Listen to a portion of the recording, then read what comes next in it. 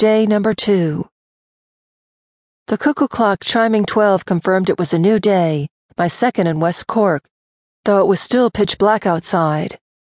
Our deal struck. We were eager to put our experiment to its first test. Meg had set the dishes in the sink to soak overnight, but otherwise any cleanup was left for the morning, and we retreated to our respective rooms to change.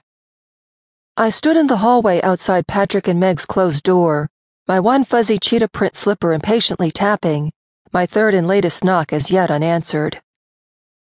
Sounds from inside suggested a slightly mad scramble and a closet door repeatedly opening and closing.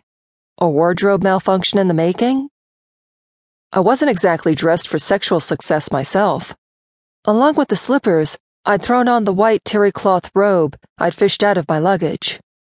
One of the few clothing items I had with me that was clean. It covered me from neck to ankle.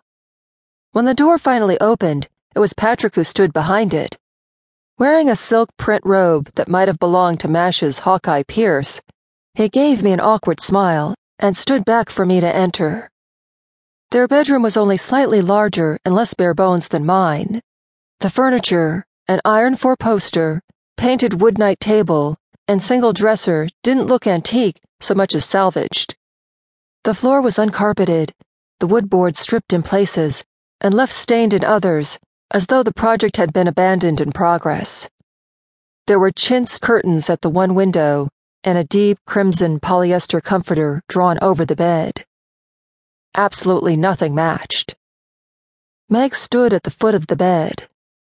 Her feathered lipstick had been freshened, and her hair taken down from its barrette. She wore a robe of the same faux silk variety as Patrick's, only hers was a solid color. A royal blue that brought out her eyes. No accident, I was sure. I could tell from her nipples poking through the fabric that, like me, she was naked beneath the robe. Despite her obvious nervousness, I suspected she was already at least somewhat aroused.